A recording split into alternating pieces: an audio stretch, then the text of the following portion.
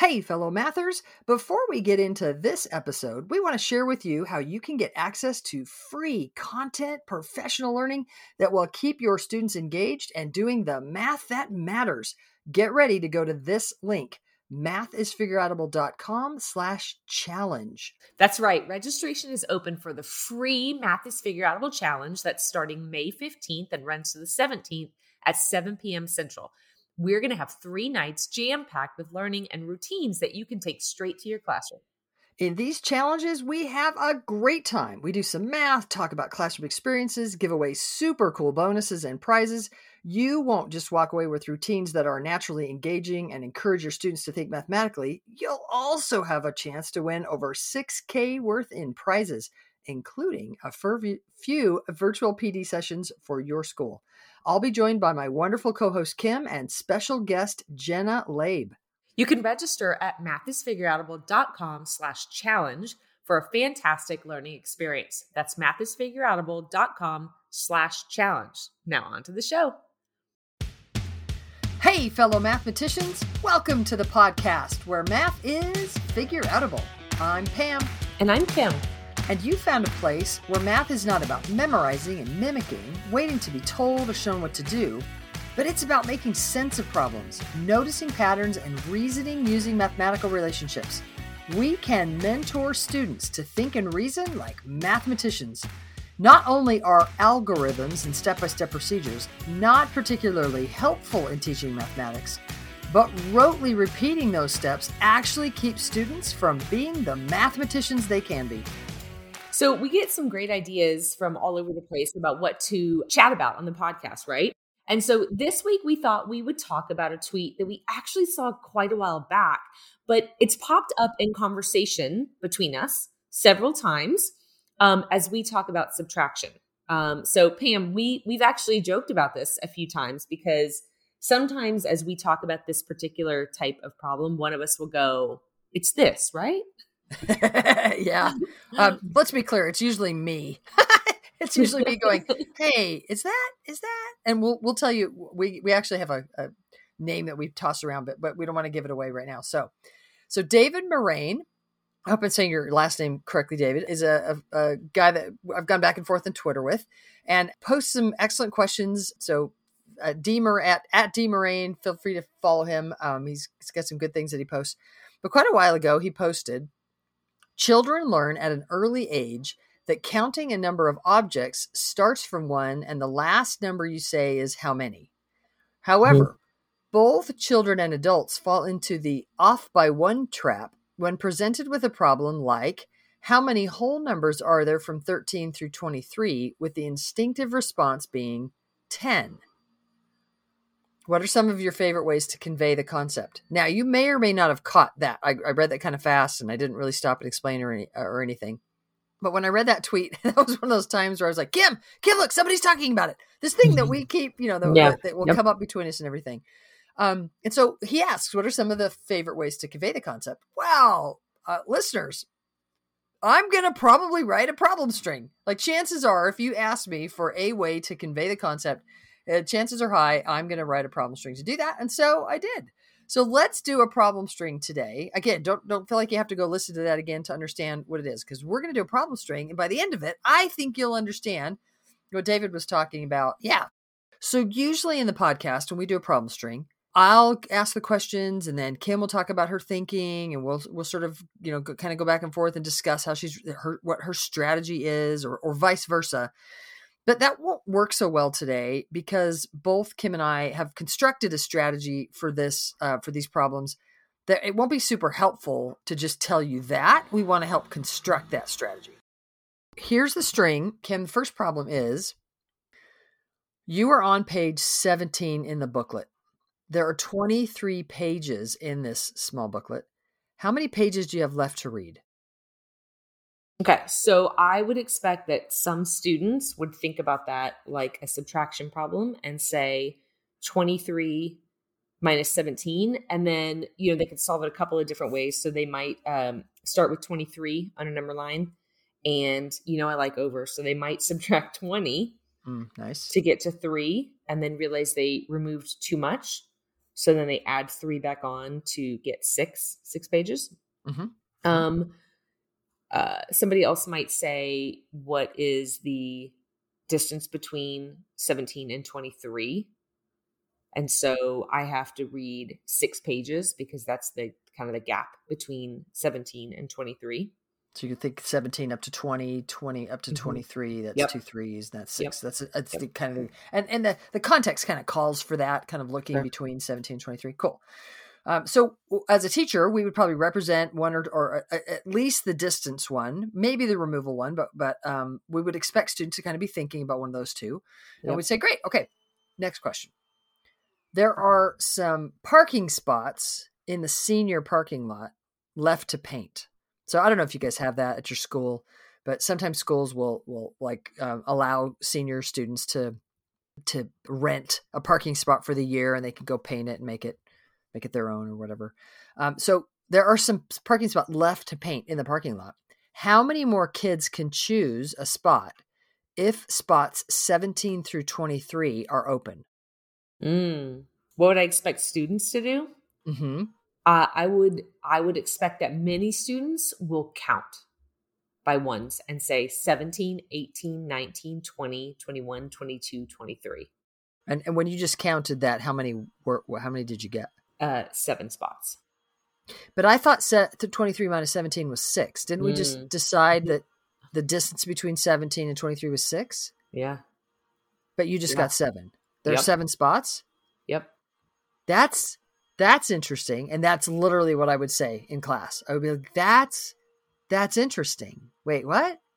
And I might ask students, how are you making sense of that? But I don't want to kill it too much on these first 2 problems. But I do want to encourage students, how are you making sense of the fact that both of these problems have a 17 and a 23 in them? And for one of them, we got the answer 6. And for one of them, we got the answer 7. Yep. Next question.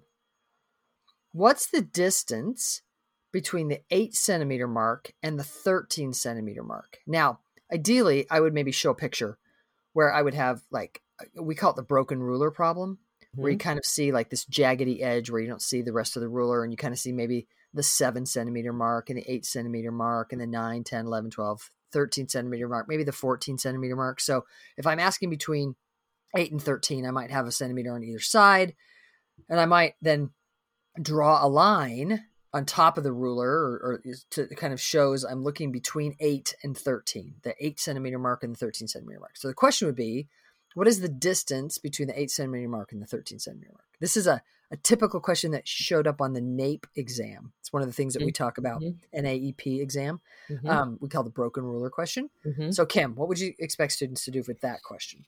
It was also a very common question in 3rd grade state exams for Texas years back. Okay. So between, I would think many students would say, okay, between 8 and 13, I might figure out between 8 and 10 would be 2 centimeters. And between 10 and 3 would be 3 more centimeters. 10 and 13. You said 10 and 3. Between 10 and 13. Oh, okay. 13. So the total distance between 8 and 13 would be 5 centimeters. Those 5 centimeters. Yeah. And hopefully, like you can picture that. We would probably draw an open number line on the board and maybe do those jumps, the 8 to 10 and the 10 to 13. Cool. All right. Next question. How many mile markers? So we're driving down the road and there's these mile markers. How many mile markers? Those are signs. So I'm just aware that we have international listeners. And so like signs at every mile on highways often will have markers of how many miles you are from the beginning of that, where the beginning is. Often it's a state line. So how many mile markers do you need to replace if mile markers 8 through 13 got blown over in the storm? Yeah.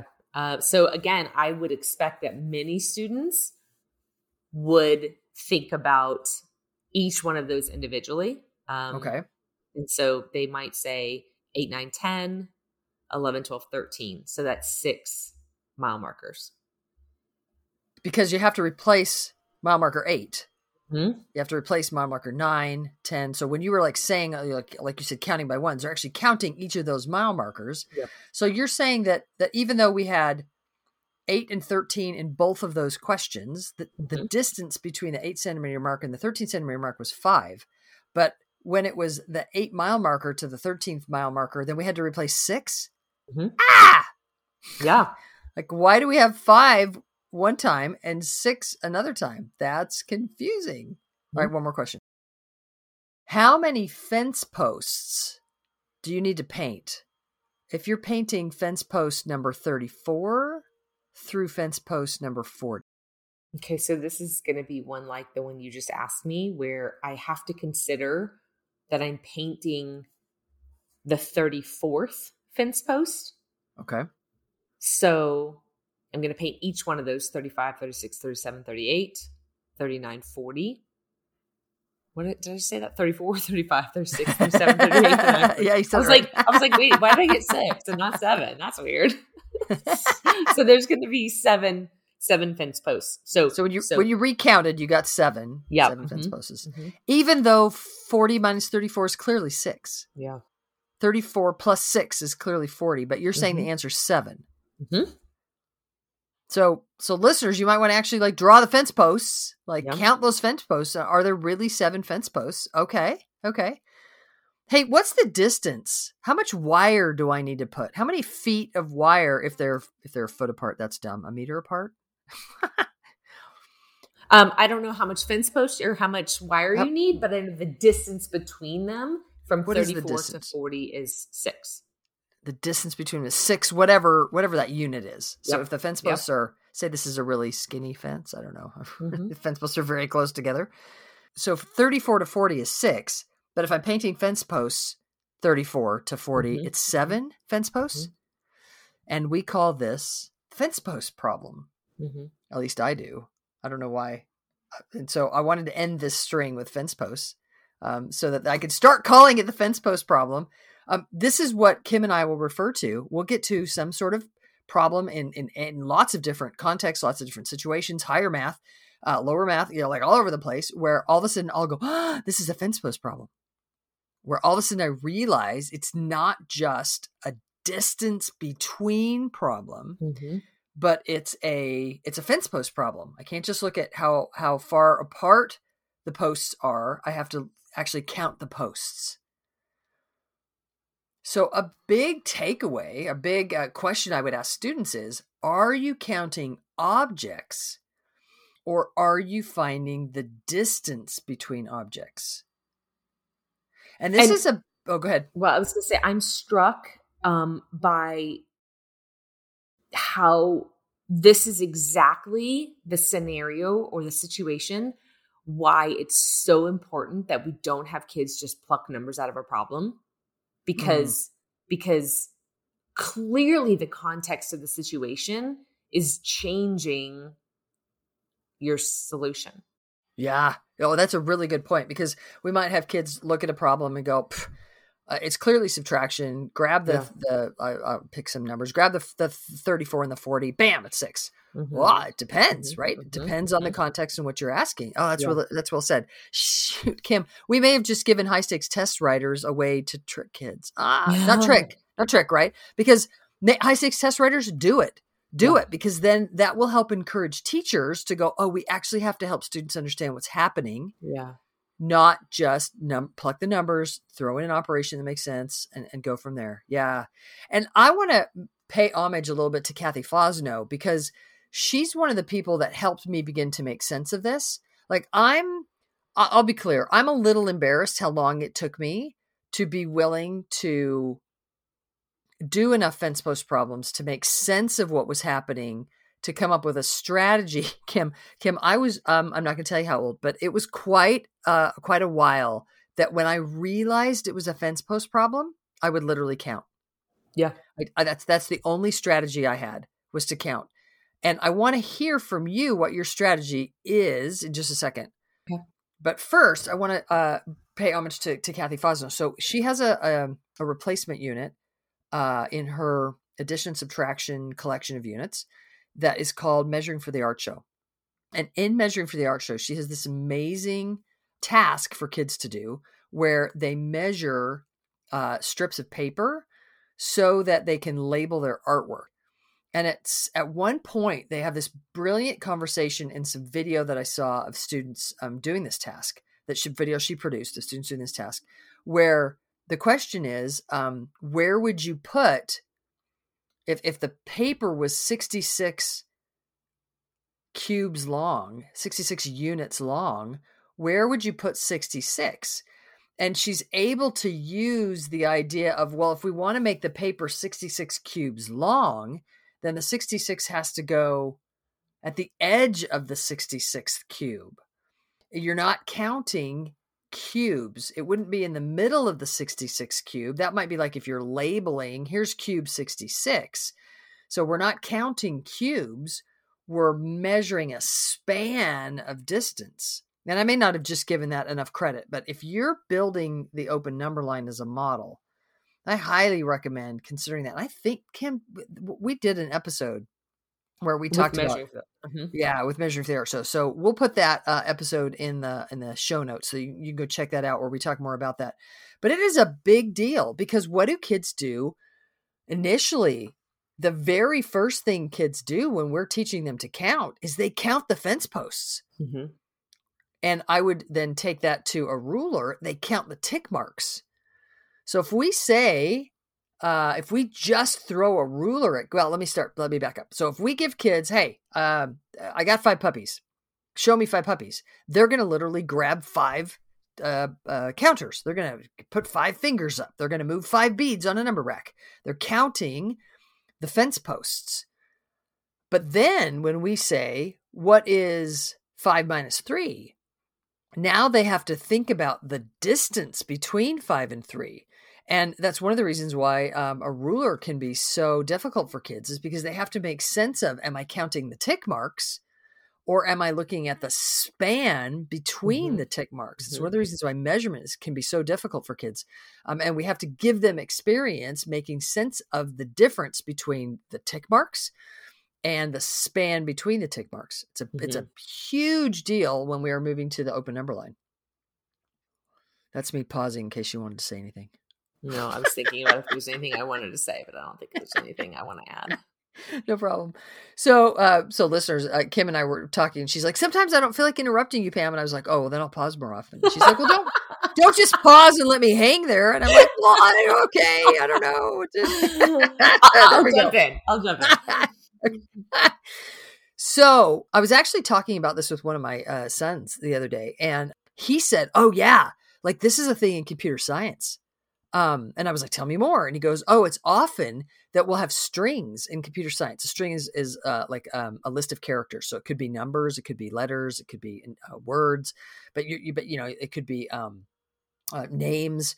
So you have this list of characters, and then there are times you need to do things with those, and you have to decide, are you going to be inclusive? In other words, are you counting fence posts, or exclusive, where no, you're leaving out that first fence post, and you're just looking at the span or the distance between them, and you have to make sense of that. And it was interesting for me that that's kind of where it came up for him, was in computer science. All of a sudden he had to make sense. What do I mean? Do I mean the span between the fence posts or the tick marks? Or do I mean that, no, I actually have to count that first fence post as well. And so he said, like sometimes you'll have to order lists or edit lists on a string, and you have to know the number of objects, not the distance between them. And so that's a specific instance.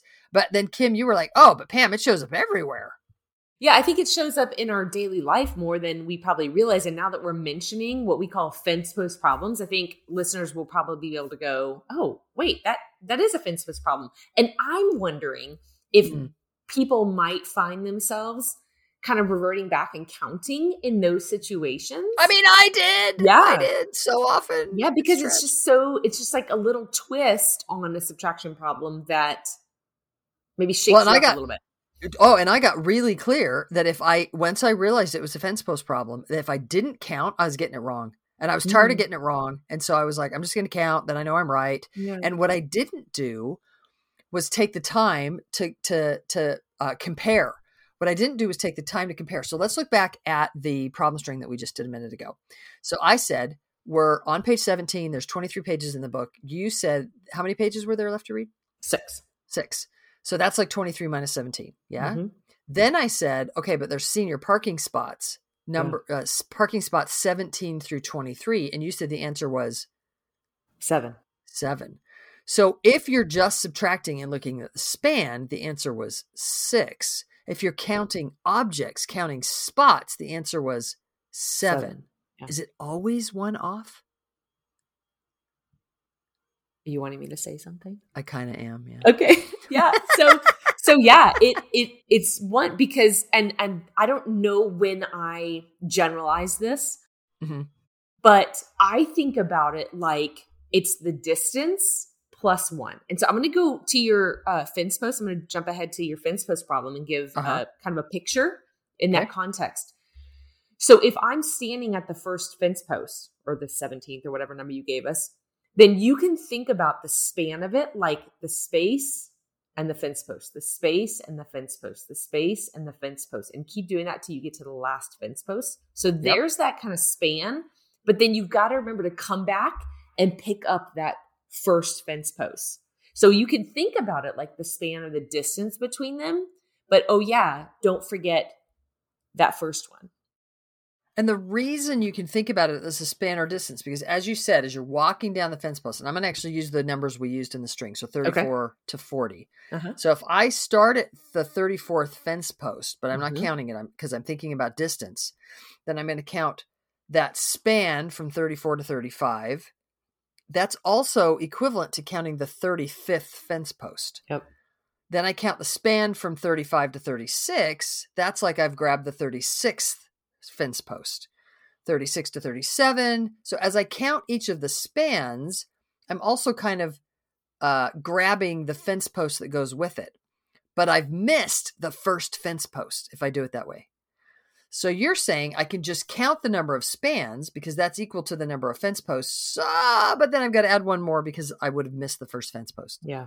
So y'all, we can help students realize that in fence post problems, we got to go back and grab that first fence post. So if I would have asked you, Kim, a question like, how many mile markers do you need to replace between 8 and 13? What would you really have done? I would have thought about the distance between 8 and 13, which is 5. Yeah. And then added one more. So it's added one more. Bam. Yep. That was 6. That's your strategy. Yep. Listeners, I wonder what your strategy is. Hey, y'all. Thanks for tuning in and teaching more and more real math. To find out more about the Math is Figureoutable movement, visit mathisfigureoutable.com. Let's keep spreading the word that math is figureoutable. Thank you for listening and making math more figureoutable. To learn even more, make sure you register for our free challenge at mathisfigureoutable.com/challenge. You are not going to want to miss the evenings of May 15th through 17th, starting at 7 p.m. Central. Math teaching, go register now. That's mathisfigureoutable.com/challenge. Join us to make math more and more figureoutable. And if you can't join live, register and we'll send you access to the recordings. We'll see you there.